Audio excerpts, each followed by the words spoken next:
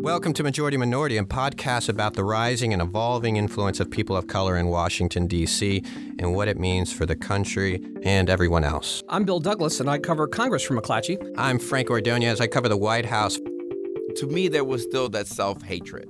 I learned to be careful about speaking Spanish because it was a pretty exotic thing. That wanting to have straight hair, that looking at those blue eyes and saying, why can't I switch mine out for them? Did you ever experience discrimination? I was complimented by a member of the U.S. Senate on my English. Too Puerto Rican to be American in Chicago.